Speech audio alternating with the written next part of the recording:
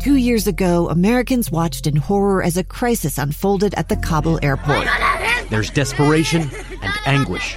More than 80,000 Afghans have since arrived in America, but this story is still unfolding. I'm Andrea Martin. In my new podcast, Stranger Becomes Neighbor, we'll find out what happens to these new arrivals in our communities. Who would help our newest neighbors? Follow us at kslpodcast.com, Apple Podcasts, or anywhere else you listen. Welcome back to Live Mike. I'm Lee Lonsberry. Final segment of today's episode number 297. We're going to hit 300 this year. We'll have to have a party or something. Maybe we'll have some T-shirts printed. That'd be great. I know you've been looking forward to this day. It's going to be a big day. Episode 300. What's that? Thursday? Something? I don't know. Before the break, well, let me go. 2 commercial breaks ago, before my conversation with Dave McCann, he and I were shooting the breeze, and as he walked into the studio here, he said to me, Lee, have you seen the COVID numbers today? And I had to confess, no, I didn't have any of that worked into the program today, and so when the update came through, I didn't click to look at it. And he said, you got to see this. So I opened it up, and it's, just like you get each day the report from the Utah Department of Health. It talks about the positives, how many vaccines have been distributed, the number of lab tests, and the various trends. These numbers are things we haven't seen in months and months and months. Let me start with the number that just about dropped my jaw, and that's just the number of positive cases. Since yesterday, there has been an increase of only 221 new cases. 221 new cases. Now, lab tests. You might naturally, if you're a cynic, say, oh, yeah, it's just because fewer people are getting okay, fine. 3,200, almost 3,300 people were tested. Of those 3,300, 221 came out positive. That is pretty low. Now, yes, the number of lab tests also relatively low compared to how many labs have been performed in the past. You know what? Maybe that means the vaccine's working. Maybe that means that we're rounding the bend and that light at the end of the tunnel is, in fact, getting brighter and brighter. Now, the great news continues. 4% is the 7-day average for percent positivity. 4%. Haven't seen a number like that in a long, long time. Hospitalizations, again, under 200, 164. 164. And the new numbers today included 0 new deaths. 0. Obviously, it's not time to stop washing our hands and start hugging everyone we encounter on the street, but things are working.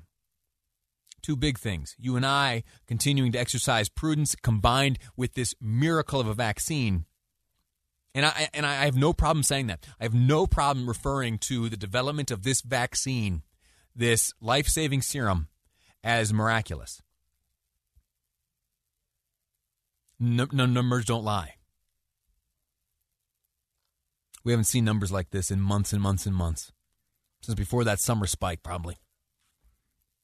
Pretty cool stuff. Okay, now, with this progress, and I call this progress, some of this you can extrapolate out, look over the past 2 weeks, and you can see that there is certainly a trend, and it's a trend that's going in the right direction.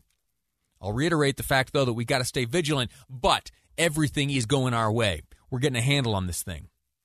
And so, you have to start to look around and wonder about what do the first baby steps towards a return to normalcy look like, and where ought they be being made right now in earnest.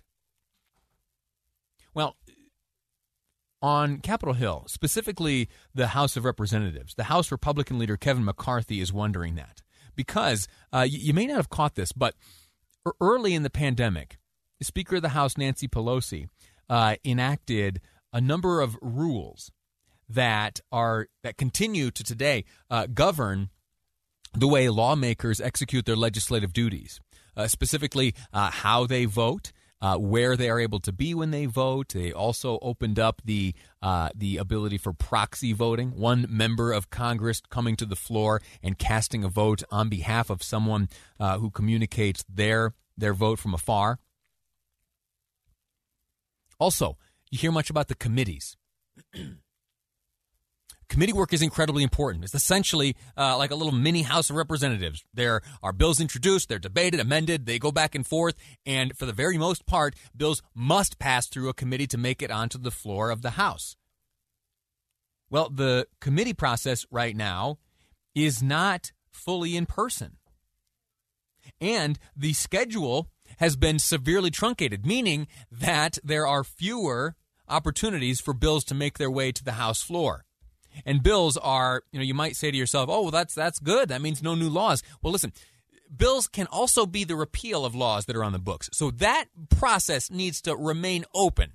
Sure, new laws can be enacted, but so too through that same process are repeals and the diminishing of regulation possible through that process. Okay? So you got that. Fewer bills going to the floor. Excuse me. And then once they make it to the House floor, and we're talking just on the House side, due to the rules about how many members of Congress can be on the floor at a time, which is controlled by a list and the first letter of your last name, and you can vote with like your name block. That's spread out over time, and it has prolonged dramatically the time required to pass legislation, or even debate it, or amend it, or for it to see time on the floor at all.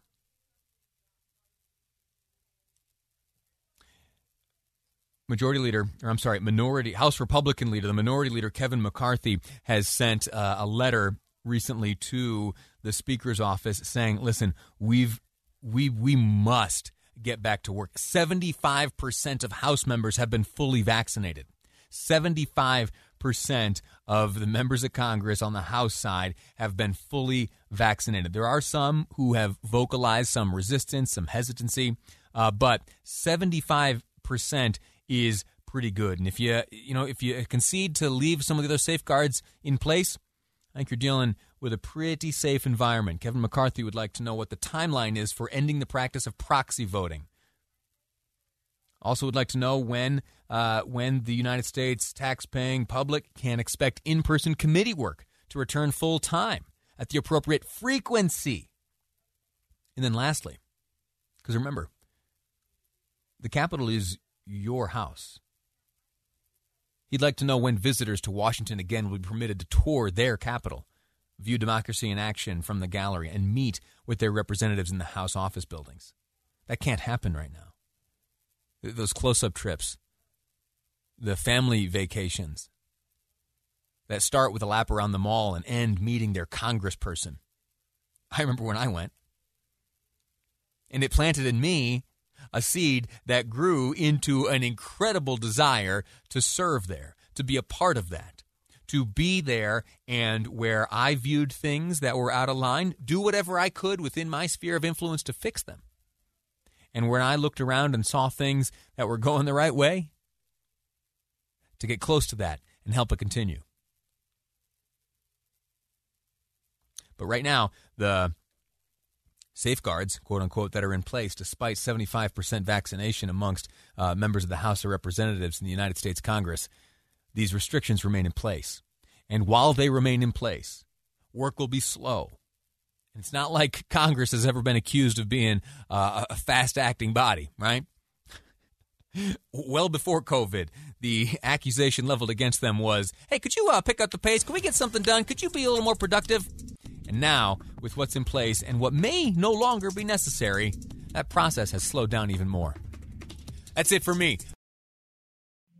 2 years ago, Americans watched in horror as a crisis unfolded at the Kabul airport. She was tear-gassed and beaten.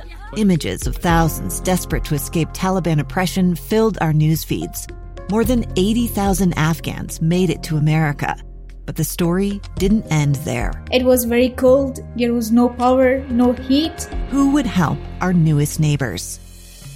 I'm Andrea Smartin. In Stranger Becomes Neighbor, you'll hear the stories of some remarkable refugees who left their homes and their dreams behind, only to start over from zero. Their only possession was 3 blankets. And you'll meet Americans who stepped up to help them. You want me to come when you deliver your baby. What can one person do in the face of an international disaster decades in the making?